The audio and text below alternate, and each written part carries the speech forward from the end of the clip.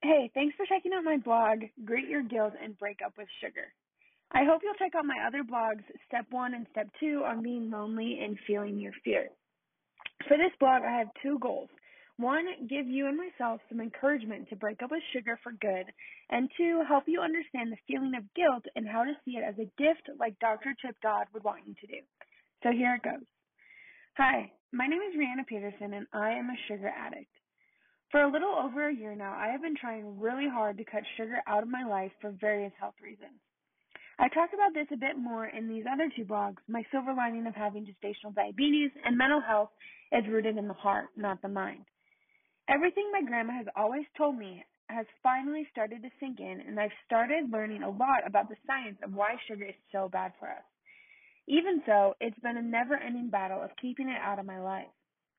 This past weekend, we went to be with family in Sydney, a 2-hour drive. I went into the weekend prepared to indulge in more sugar than I usually do. That was my first mistake.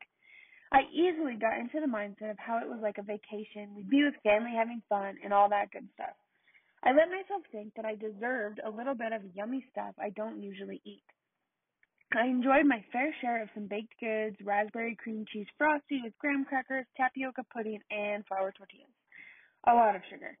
And everything I had tasted great for a split second each bite, which, if I added all those seconds together, I would say it tasted good for maybe a minute or two total, and that could be stretching it. The whole weekend, I was really frustrated with myself. I know how bad sugar is for me, yet I was unable to say no. I was disappointed at how I was letting my boredom take over my self-control and how I let my fingers grab whatever they wanted. I felt guilty with each bite I took, but kept ignoring it throughout the weekend, and now I feel all of that guilt 10 times more. Anyways, all week I've wanted to post something on Instagram, but the only thing on my heart has been this meme that I've been waiting to use. Sugar is like a really awful friend. It treats you great at first, but every time you turn around, they have 5 knives ready to stab you in the back. And then I was going to talk more in the caption and in my stories about how awful sugar is for us, like how it weakens our immune system and causes inflammation. You know, all that stuff that we've already know but yet so easily forget or ignore. I was going to compare our relationships with sugar to those with toxic people in our lives and how we're always encouraging each other to stay away from those toxic relationships and that we should be doing the same with sugar. And how boundaries are imperative when dealing with sugar and that it is time to break up with sugar.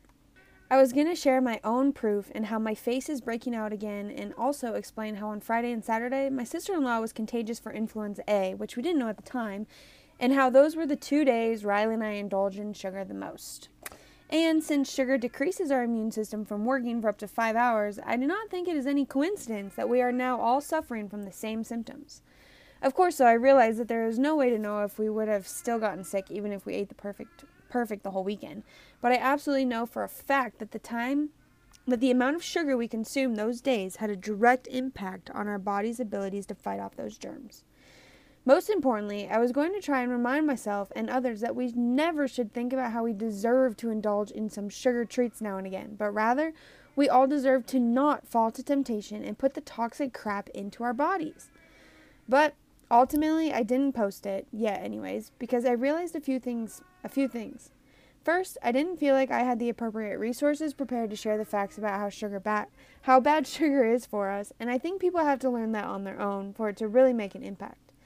Second, going into that topic after such an indulging weekend for all of us was bound to create a lot of guilt for people.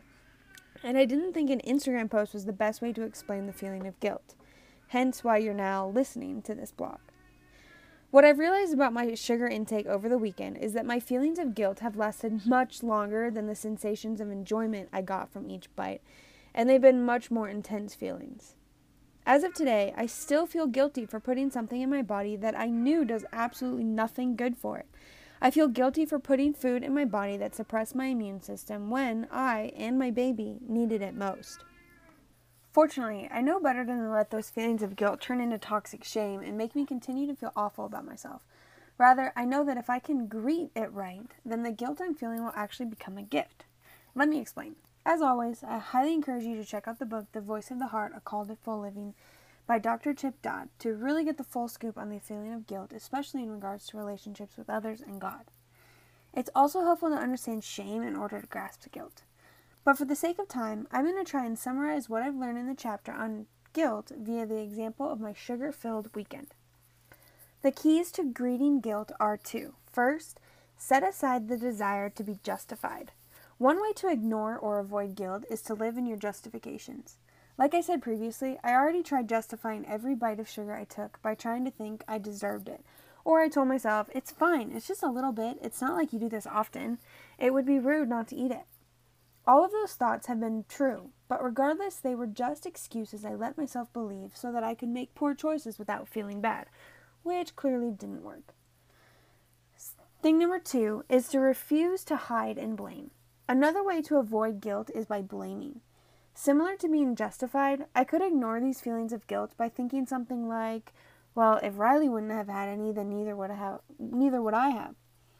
They would have thought I was a snob if I didn't have any. It's not my fault they were just sitting out tempting me. There wasn't anything else to eat. All of those thoughts were an attempt for me to deny that I alone am responsible for what I let into my body. Step 3 is to seek forgiveness. Typically, the feeling of guilt requires seeking forgiveness from the other person you've hurt.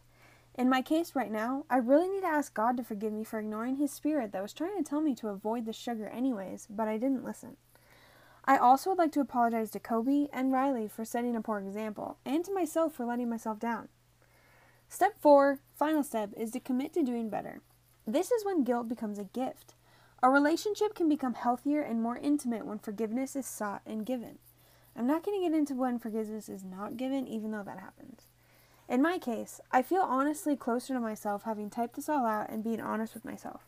I truly feel like I will be able to avoid sugar with more passion and purpose the next time around after having accepted these feelings of guilt. Okay, so this might seem dramatic to some and like I'm making way too big of a deal about eating sugar over the weekend. If that's you, I encourage you to do research on how toxic sugar is for you and then come back to this and try to admit if you're avoiding guilt by either blaming or justifying your behavior. But this is something really important to me as I'm trying to live a full and healthy life. Still, I could replace the behavior of eating too much sugar with something else, such as spending too much time on my phone when my family has asked me not to, or not spending enough time in God's Word when I know I should. Or a singular event of guilt, such as a time when I willfully treated someone awful. I encourage you to consider any behavior of yours that you might be harboring some guilt towards. It would be easy to avoid the guilt by justifying or blaming, and it will be challenging to seek forgiveness. Nevertheless, the gift of guilt cannot be completely received without it, and trust me, it's a gift worth doing the work for. It is difficult and non-comprehensive to talk about guilt without talking about toxic shame, but that is a blog all in itself. So make sure to subscribe to my blog so you don't miss it. Also, I would love to hear from you about your relationship with sugar. Are you ready to break up with it, or are you trying to, but it keeps pulling you back in? Maybe we can help each other move on from it and commit to never returning. Seriously, sugar and me go way back. It's a never-ending battle. Again, my name is Rihanna Peterson, and I am a sugar addict trying to do better, and I could use all the encouragement I can get.